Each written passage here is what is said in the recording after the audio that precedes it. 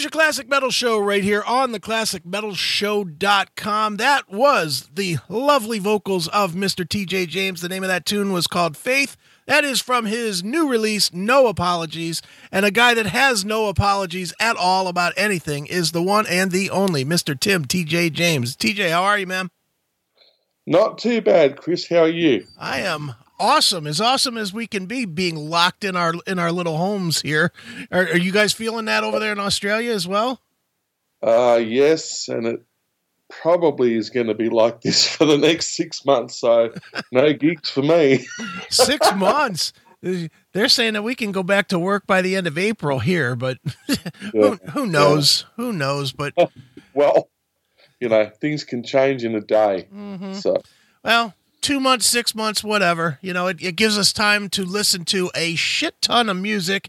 And that is where you come in, sir, because one of the things people can listen to right now is your new release, No Apologies, which is available pretty much everywhere. It's on YouTube and Spotify and Google Play and everywhere, man. So, you've gotten the worldwide release. Yes, thank you, DistroKid. Hey, nothing wrong with that, man. Well, Tim, let's talk about this for a minute, man. If my memory serves me right, your last release, your full-length album, Another World, was what, 12 years ago? No, there was another. Another World was the third release that I had. There was another. That was 07. Okay. Then I started an album in 2010, and it was supposed to come out in 2010, but we had some family health issues and we moved and all that kind of stuff. So I left Canberra, where I was living, to move to Sydney, and that album didn't come out till 2012. Okay. And then I spent the next 5 years or so really, because the whole industry, as you know, was completely changing. Mm-hmm. And it was actually, if I'm honest, it was actually a conversation with you that I was having shortly after the release of Another World, I think. No, sorry, All the Pieces Fit. I get confused. And I told you how much that record cost me. Right. And you said to me, because it used to cost me about $8,000 to do an album, and you said, sell 500 copies to get your money back, and then make another album, and so on and so forth. Mm-hmm. But you said to me, dude, you got to find a cheaper way of doing this. This is all changing, and so basically from 2015, I started going to the Australian Institute of Music and learning production and learning. Recording engineering and all that type of stuff, which I'm still doing. Sure.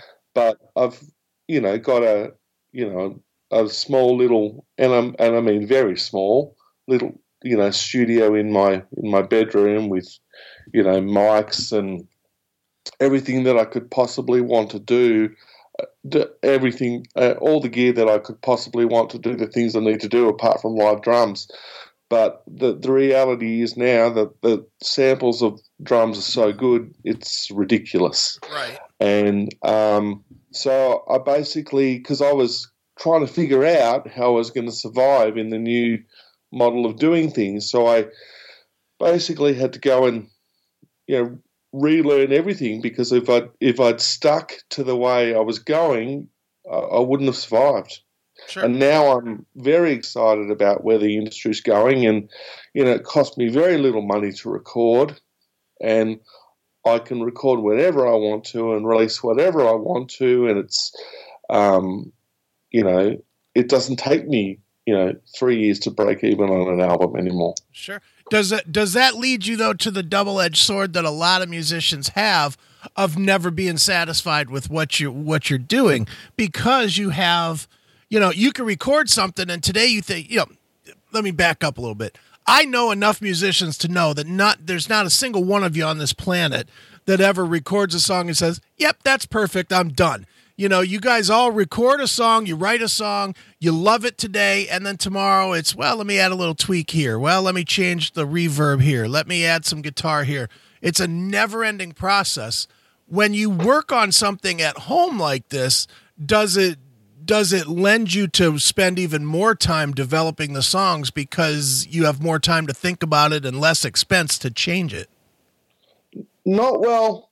The only album that's look, everything I look at from what I've done, from all the way from Able Bodied from 2001 right up to now, is have I done the very best that I could do at the time?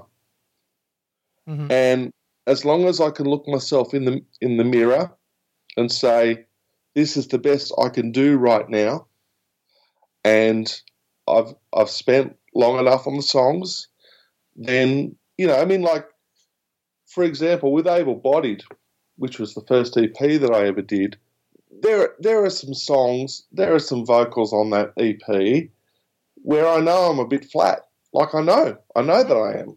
Sure. But I remember at the time with the engineer that I was working with, the producer that I was working with, we'd been working on this for a long time, and I was, getting my first vocal lessons back then, and he said, well, I don't think you can do better than this. And I said, well, but because he'd been working with me for a long time, it was a guy I knew very well. And I said, well, let me try. And he was right. I couldn't, right? Mm-hmm. But the point is, I'm still very proud of that record to this day because it was the best I could do. And I have to say, with all the releases that I've done with the Able Bodied and the self-titled album in 2003 and Another World in 2007, I'm very proud of all of those records. Yeah, they're not perfect. But I think the songs are really good. And I think, I think it was the absolute best I could do at the time. And the guys played their, balls out on those records, the musicians that I was using. So I have no reason not to be proud of them.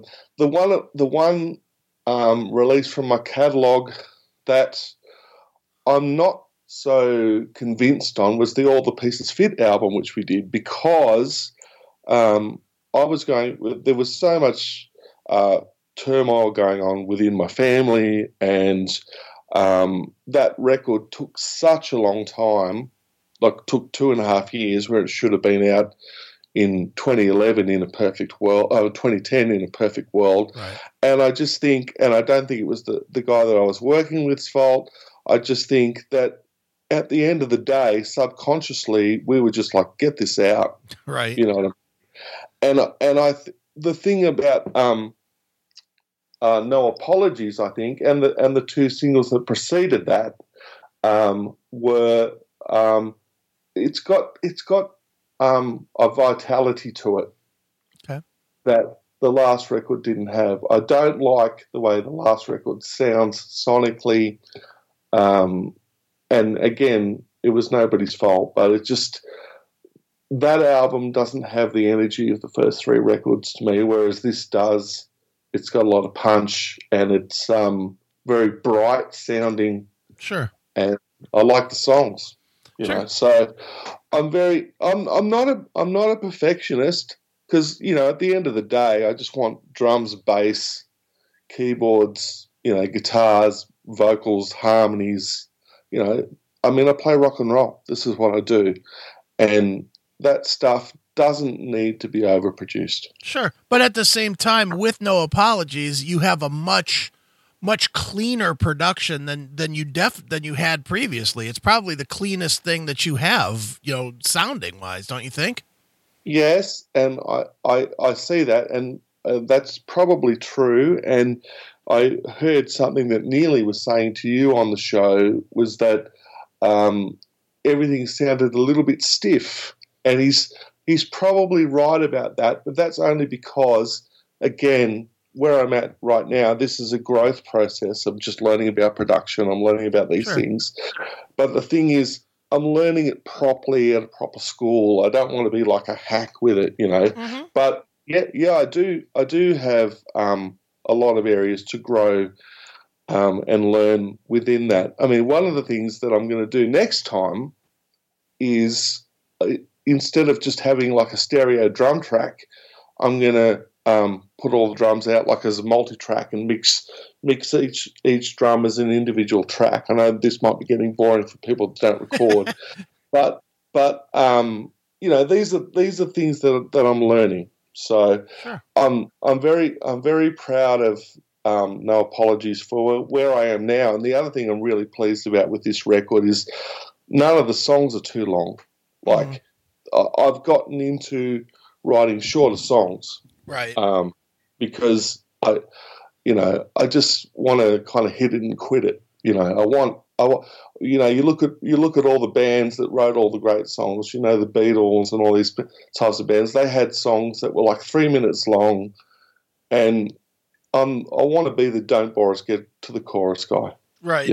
Sure.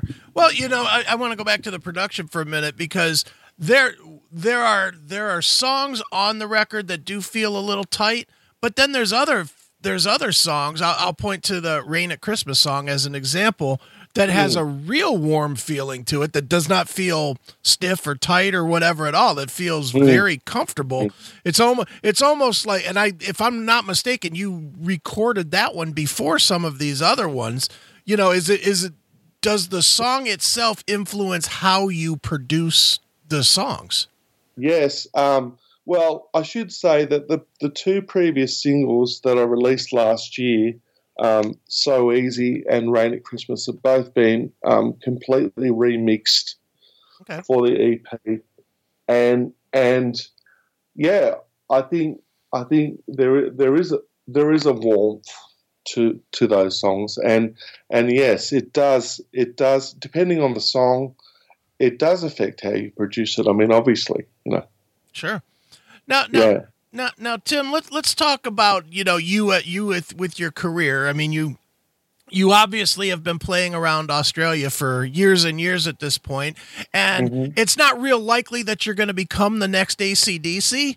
And that's not necessarily a slam. That's just reality. There's just, it just doesn't happen for many people. But you still seem to have as much passion as even when I met you, toward music. So what is it for you? How do you balance the passion to make music versus doing it professionally? Is it something that one has to feed the other, or could you just make music if you were just playing in your garage, or how does that work for you? Look, if it wasn't, you see, that this is the thing, right?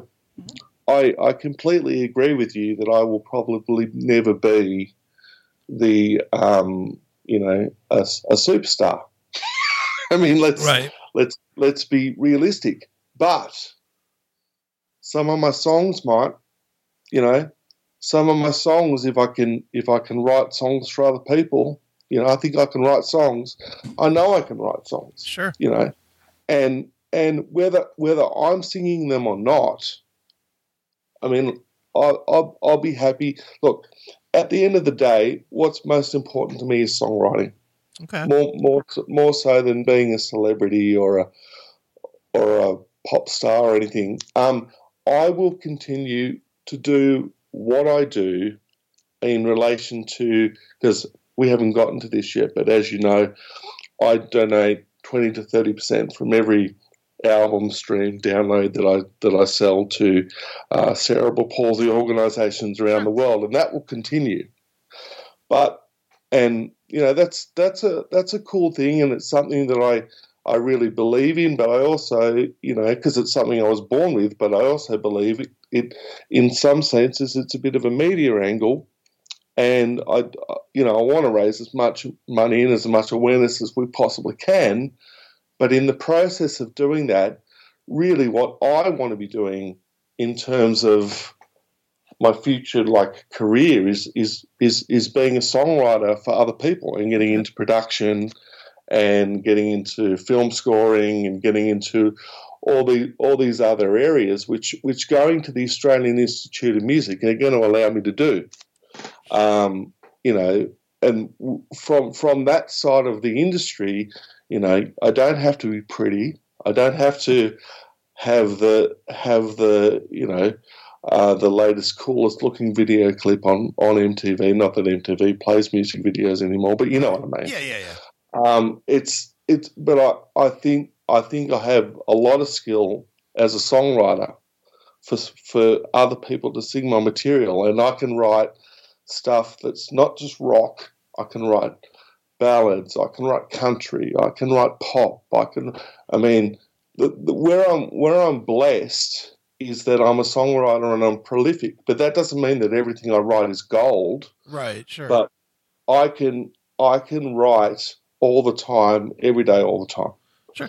And that's just a gift. And you know, I've been told by several industry people that I really do have something there. But it's just a matter now of getting my stuff in front of the right people to hear, you know, and it all comes down to production too. I mean, you can have a song that is a rock song, but if it's a good song, it'll work as a country song. If it's a good song, it'll work as a dance song. It'll just work, you know. Mm-hmm. So that's where I think my future is. Sure. Now, with that said, you know, you do write from your own personal past, which will, you know, the song like The Ones comes immediately to mind with that.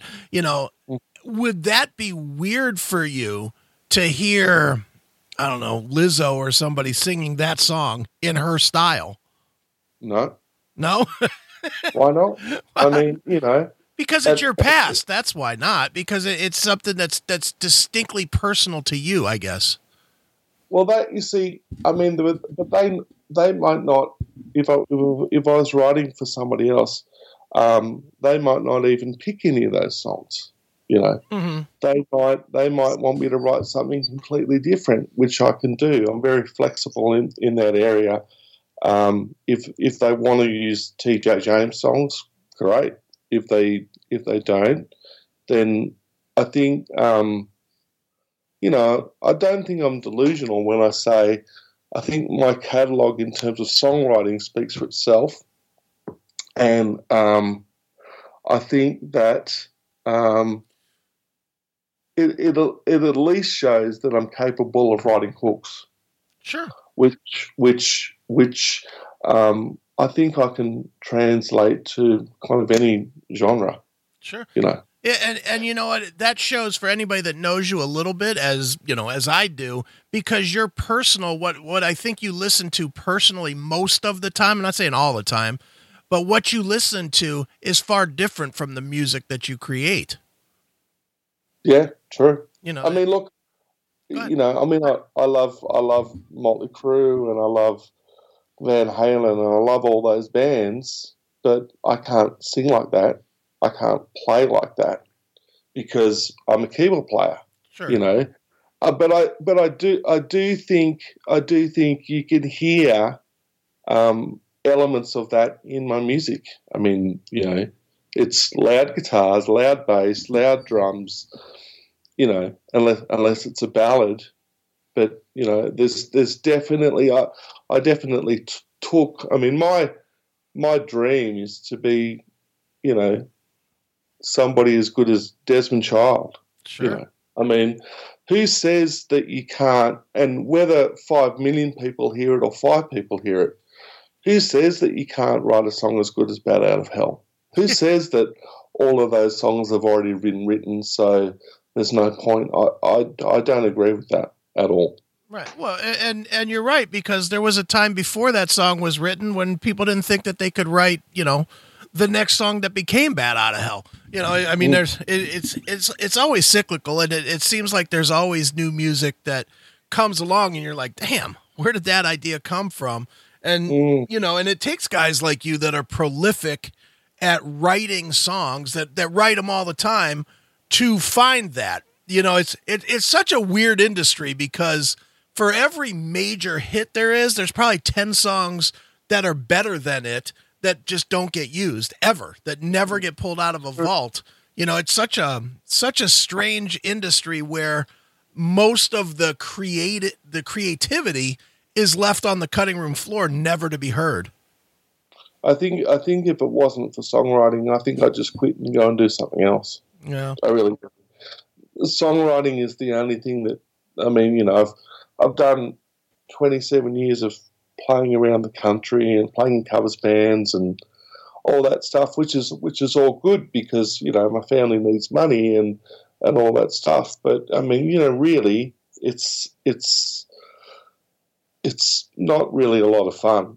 Sure. You know, it's paying the bills, which you need to do. Mm-hmm. But I mean, if it was just that, and I didn't have the creative aspect to it, I would probably have gone off and run a business and done something else completely different. Sure. And you know what? I've heard that from so many people that do that. You know, my friend John, who you're aware of from the show, you know, I love John. Yeah, John's great.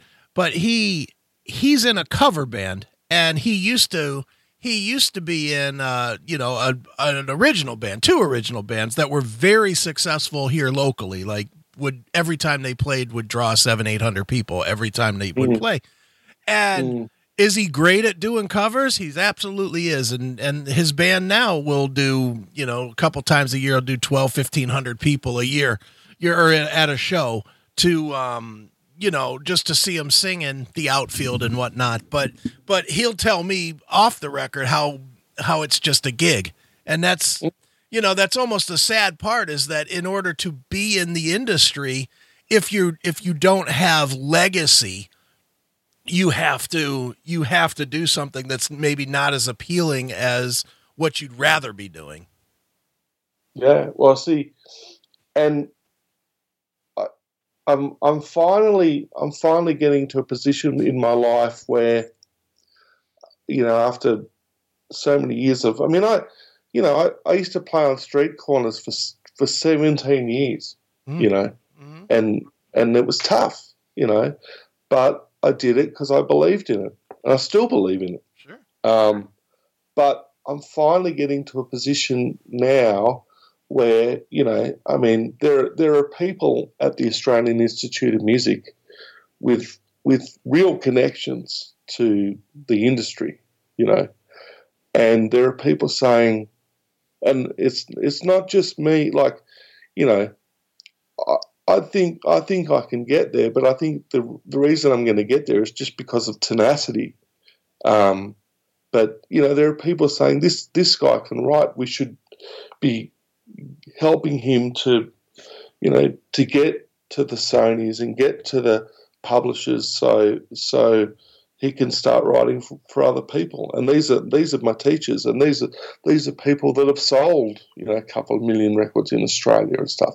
So I'm finally, and then there's no guarantees, I know that, sure.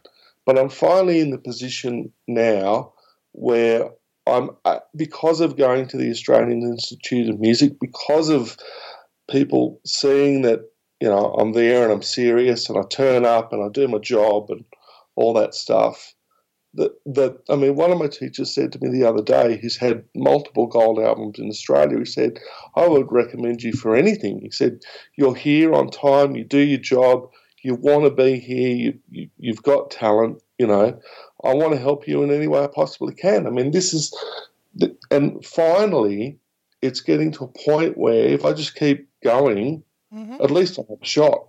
Yeah, absolutely. And you're taking the right moves. And, you know, you mentioned it briefly a little bit earlier, but, you know, I personally can't say enough about the involvement in charity, because just by doing that, it kind of shows, at least to my eyes, it shows a humility of not being full of yourself, like so many people that think because they can play a guitar or something don't have. You know, there's so many that just are like, well, you owe me now that I'm making music, and it's cool that you anything. It's cool that you continue and have for a long time, you know, worked with charities and specifically give back with everything that you're getting to charity. Yeah, and the thing is, I give back first. Like, I give back before I make money. Mm-hmm. And, you know, because I believe in it, you know, and I was raised on bands and artists that were always the real deal. You know, whether you liked them or whether you hated them, they were always the real deal. And I mean, I'm not even comparing myself to the great artists that I love, but that's what I want to be genuine. Sure. You know, I don't want to. I just want to be genuine. No question, man. Well, there's no question that you're genuine on the new release. It is called No Apologies. It's available everywhere. Even if you don't buy it, you should listen to it. Oh, I don't know, about 100 times on like YouTube or something, so Tim can make a quarter and give 10 cents of that to the charities. Tim, give people the information where they can keep up with you and find out what you're doing and all that good stuff. The best places are tjjames.com.au and my Facebook, which is just TJ James Music. I am on other social media, but it's not as kept up to date as those are, especially tjjames.com.au. There's a ton of people want to know about my history. There's a ton of stuff there. There's interviews. There's from national television shows, there's video, there's audio, there's everything, press, everything. Very cool. Well, Tim, you know the drill, man. We always let the artist pick a closing track from their new release. Tell us a quick story about it. So what would you like us to wrap this one up with? You know what? I think maybe track 5, which is All I Need. All right. And that song is really all about the journey since I, realized the industry was changing. And there's a line in the first verse that says, "Been away for a while, reinventing my style of how my music's made." And that's really where I've been for the last little while, last couple of years, is working out how I'm going to keep releasing music and survive within the industry. So All I Need, and the chorus is pretty poppy and pretty cool. All right, well, let's check it out right now. It is All I Need. It is TJ James right here on your Classic Metal Show.